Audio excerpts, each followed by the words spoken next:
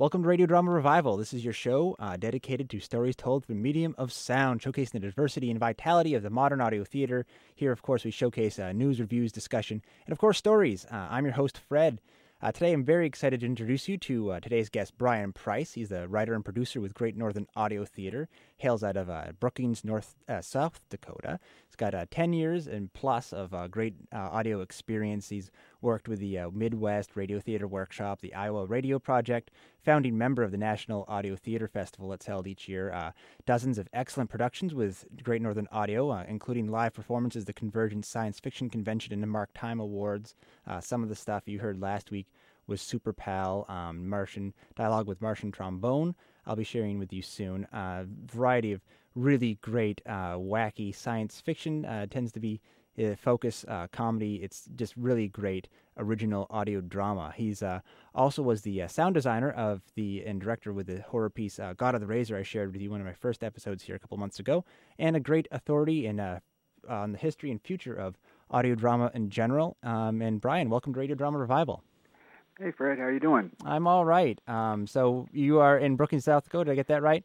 That's correct. All right. One thing the modern internet has done is you can work almost anywhere. Yeah, indeed. So it's we're having probably about the same weather you are. It's about 25 out here. Okay, well that's it's still April, so we'll give it that. And you also I guess the first thing, why don't you talk about Great Northern a little bit and sort of your experience as a dramatist and what you've been up to in the. Let's see. Well, right now we are writing. I guess it'd be for the 11th Mark Time Awards, and just to go back, the Mark Time Science Fiction Audio Awards are the only awards handed out strictly for audio. And then there's a sister award for the Ogle Awards for horror and fantasy.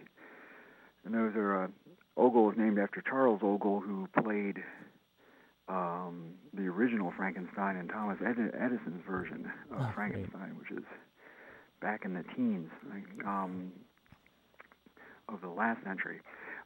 Anyway, when these awards are presented at Convergence Science Fiction Convention annually in Minneapolis, which is usually about the first weekend in July, we do a live show to sort of kick that off, and then it's a little bit of like a very short Academy Awards where the winners come up, and those submissions come from all over the world. We've had winners from Australia, England, Ireland, United States, and so that's always fun to listen to those. But it's even more fun from my end to write and direct an original comedy show that we do live. So it's sort of like old-time live radio theater, and that there's an audience, and it's always fun to perform in front of an audience, especially comedy. Yeah, and how'd you get into that in the first place? Well, it's not a. You start running into all these people. Jerry Stearns, actually my partner in Great Northern Audio, always say that he was science fiction before science fiction was cool. He, I think, is probably into his. May have gone to his first science fiction convention in like 1969, something like that. So he has a long relationship with and love of science fiction conventions and science fiction as a whole. Then Mark Time is actually a character that goes back to Fire Sign Theater comedy troupe days, and Mark Time was created by David Osman, who and he and Jerry put the awards together 11 years ago, and so over in show like Dialogue with Martian Trombone, that stars David Osman, and so if we can get the scheduling and the funding together, we get him to fly out to Convergence. Excellent. For instance, last year the backing piece to Super Pal was called jewels of the 11th generation, and we that starred both David and his youngest son Preston, and so I brought my daughter in, Eleanor, and so we had a family time. Excellent. And so you bring them up young into this, which also actually makes a serious point of listening is just great for kids, and there's just lots of audio books and audio tapes around the house, and I think there really is a correlation between children learning to listen at an early age, and it's much more of a focused activity than the old TV. Yeah, absolutely. And you've done a little bit of everything. I think primarily you say you're a writer and producer, and you've also done some sound design, some directing. What's your have you done it all, or what's your favorites? The only thing I wouldn't hire myself to do would be act. Okay. I early on learned that that I was much more comfortable behind the microphone than or on the other side of the microphone. What I think you find very similar to independent film, independent audio productions, is that you're going to have to be, the writer, director, cook, and bottle washer kind of thing. Is that you just to get your stuff out there, you're going to have to learn all about it, and the more you learn, the more control you have, and that a lot of it is about control, and then and then very often, like you found in your case, is you put it out yourself, and I came to trying to think. The first thing I sold to radio was back in the early '80s. Actually, was I wrote for a show called The Daily Feed, which was in Washington, D.C., where I'm originally from, and they were little satire monologues, literally 90 seconds long, and they were daily news comments. And what I did is I wasn't on every week, and I was writing for an actor who would show up sometimes and not other times. So I started writing rather than things that reacted to daily news things, was sort of timely news things like Christmas, Halloween, April Fool's Day, that kind of thing. And so I could be out a month and get the script to the producer, and then he would get the actor in. And so those are so I was selling comedy monologues way back when. And then we moved to Columbia, Missouri. My wife's a scientist, and she went for a graduate degree in Missouri, and we ran into the Midwest Radio Theater Workshop, which was, I think, created in 1980, and that brought together sort of old and new radio theater, audio theater people, and that at their first one in 1980, they had Fibber McGee there, and so in the same room you had Jim Jordan, who played Fibber McGee, and the Fire Sign Theater guys, and Tom Lopez of VBS Productions. So you had really sort of the arc of,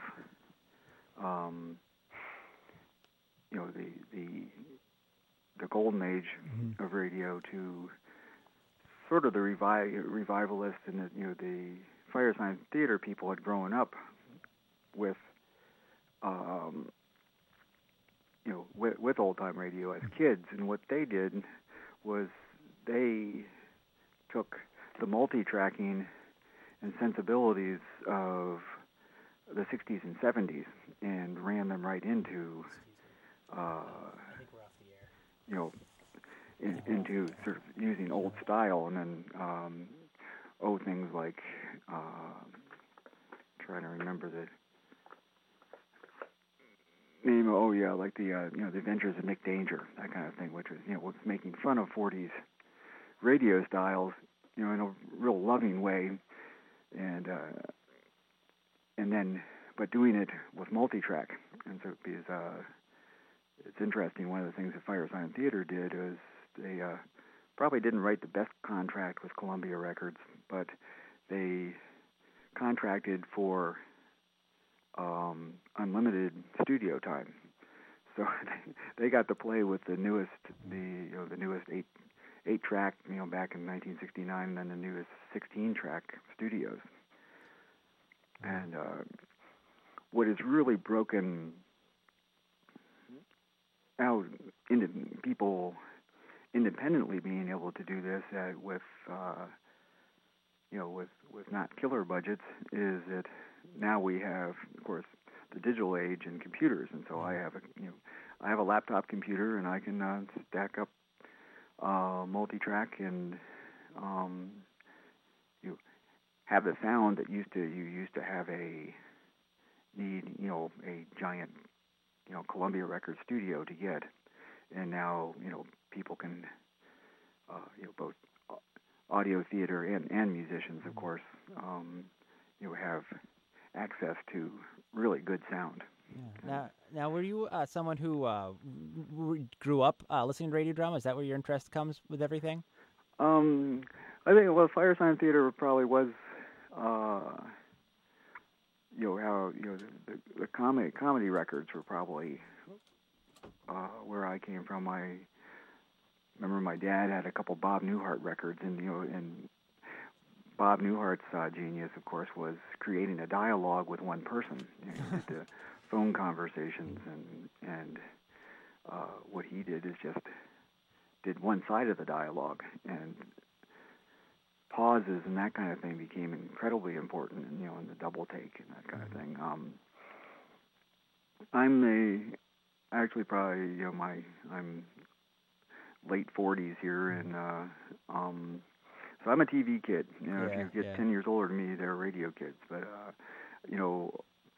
I was brought up on Johnny Quest and cartoons and the Dick Van Dyke Show, and and I was watching the Dick Van Dyke Show as reruns.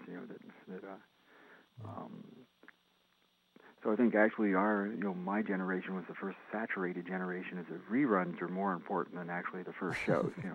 That's. And actually the sort of the love of science fiction and kind of things through media things is, remember, running home from school and watching Star Trek, not as original, but in the 70s as reruns.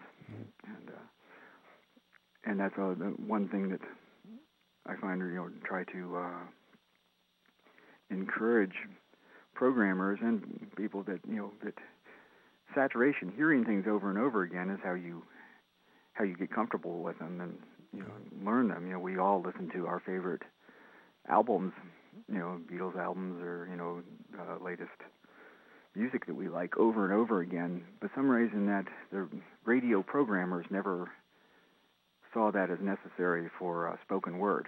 And so it's much harder for a producer like me to get a spoken word piece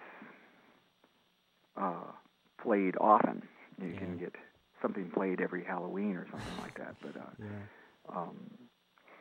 I think one of the things for audience right now is that I've always, anybody I've ever met usually says, "Oh God, that was the neatest thing I ever heard."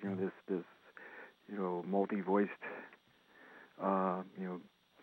movies for the mind and different titles they use for audio theater, but they don't hear it often enough, and so we're working on that. Yeah, absolutely. And that's when you mentioned about the internet, and in podcasting and all of that has sort of really I think probably has transformed a lot of things. And especially here we're broadcasting a show to a small local audience, but then also to the world. So I find that pretty fun. Right. Yeah, I think that's really making radio very different. Is the ability to archive these shows and that kind of thing. Well, sure. Let's fast forward to the future for a second. Now, you were just at the HorrorCon. Where was that held this year? Up in Toronto. The World Horror Convention was in Toronto this year, and that was a very interesting experience because I've flopped back and forth between the different genres. So these people were, for Friday, Saturday, and Sunday, were talking nothing but horror all the time. 72 hours worth. And so it was a saturation of. But they present the Bram Stoker Awards, of course, named after the Dracula author, and those are the names go from people that may or may not have heard of. Like one of my favorite authors right now is F. Paul Wilson, who does the Repairman Jack series, and he was there as a guest. And Joe Lansdale is very big in those circles, and he's the author of the piece we released last year, God of the Razor. And what we were doing with God of the Razor was I pulled pretty much all the stops on that production, just trying to throw everything at these people we could, and what we were trying. We used professional actors, and then really went for a much more of a movie-like soundtrack for the music, rather than the old idea of stings, of organ stings and that kind of thing. What I mean by a sting is, doom doom doom ding, that kind of old 40s style. That we went for much more of a music behind the voices and that kind of thing. And I'm real happy with that piece. But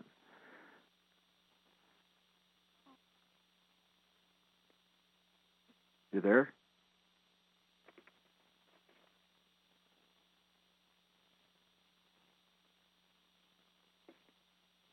Hey, Fred. Yeah. Oh, sorry about that. I'm having a hard time hearing you. Okay. No, I'm sorry. So you were just at HorrorCon, and then we have this technical difficulty over here. Right. Okay. Do you want to segue now? Maybe some of the stuff that you were talking about. You had some interesting sort of theory ideas. Everything from collaboration, sort of how sound is used. Sure. I think one of the things that has attracted me to audio theater, especially coming from the writing end, the reason I got interested was, here's a way to, as a short story writer, as a commentator, is to, here's another way to get my material out in front of people, is to speak it. And but what you find with theater, just like stage theater or film, is then you bring in other artists into your mix, and so it gets much more complicated. But sometimes artistically, I don't think there's any sort of higher high for me than hearing actors really do a good job on your script. Is an amazing thing, because it picks it up from from the page, and makes it dramatic and alive. I think what's just amazing about sound is that it's all it's all tricks, really. The brain is really amazing on how it decides what it's listening to and how it gets to things, and so if you don't have a visual cue, if you don't see somebody actually falling in the water, a big guy, I can with just sound, you can basically you're suggesting to the audience what it is. And so I had my dog's bathtub, and we had a lot of sounds. The God of the Razor was about the God of the Razor and a poor real estate agent end up in the basement of a haunted house. And so they're chasing around and falling in the water in this basement. And so to create that, I close mic'd, put a mic pretty close to this fairly big bucket of water, and for instance, there were punching scenes, so I was punching a rag, with my fist in the water, and the hard part was not to hit the edges of this bathtub, which would break then all of a sudden you'd hear some plastic, but so basically I could create a basement full of water with a tub full of water, and which is just I got pretty wet. Yeah. Well, that's kind of a funny situation where it's a very suspenseful, terrifying moment in the play, but then what you're doing is actually kind of comical if someone was to watch you. Right. Well, that actually, I'm seeing the more I've dealt with horror, is I think there's a lot of, especially modern horror, modern poetry, and modern comedy are all set up fairly similar in that they're going for punchlines. You have a twisting end. For instance, if you do a Seinfeld joke, you go, boom to boom, and then twist. And modern poetry, has observations, and then you do a twist. And horror is very much, you create a, Stephen King is, the master of it. He created a fairly normal situation, and it just gets weirder in twists. And so, so I think they more than people think do sort of interweave sometimes. And but the production,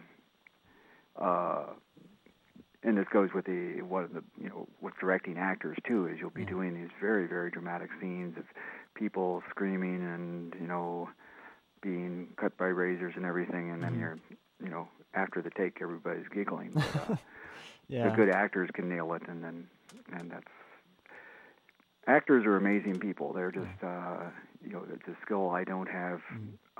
Developed the skill to figure out how to communicate with them and get them to make my writing or other people's writing, come alive in audio, and that's just so much fun.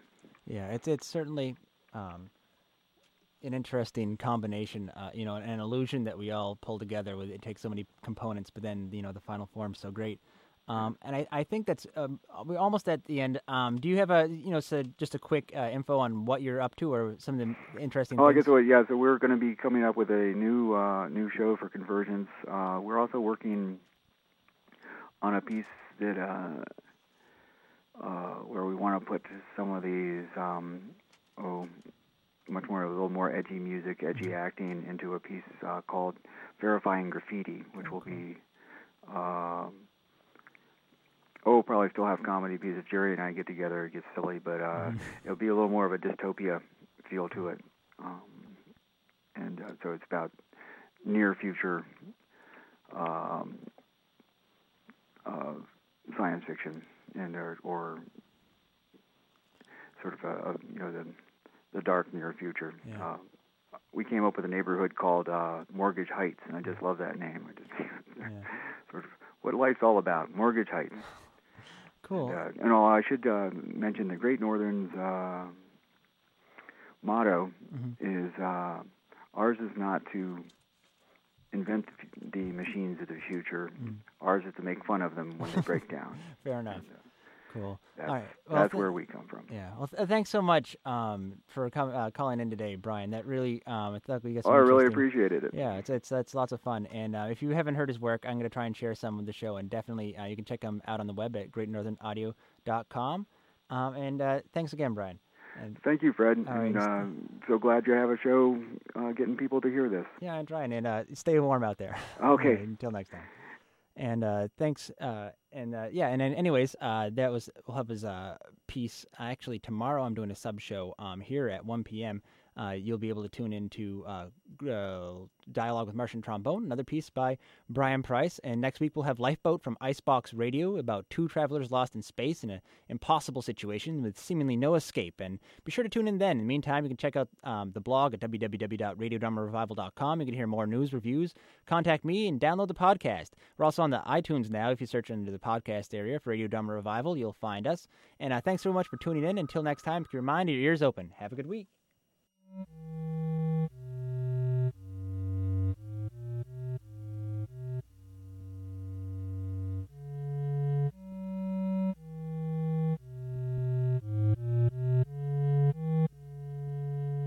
Incidentally, this is a piece of electronic music, the first ever, according to Mr. Brian. It's a Mac Matthews Bicycle Built for Two. Took 6 months to program back in the day.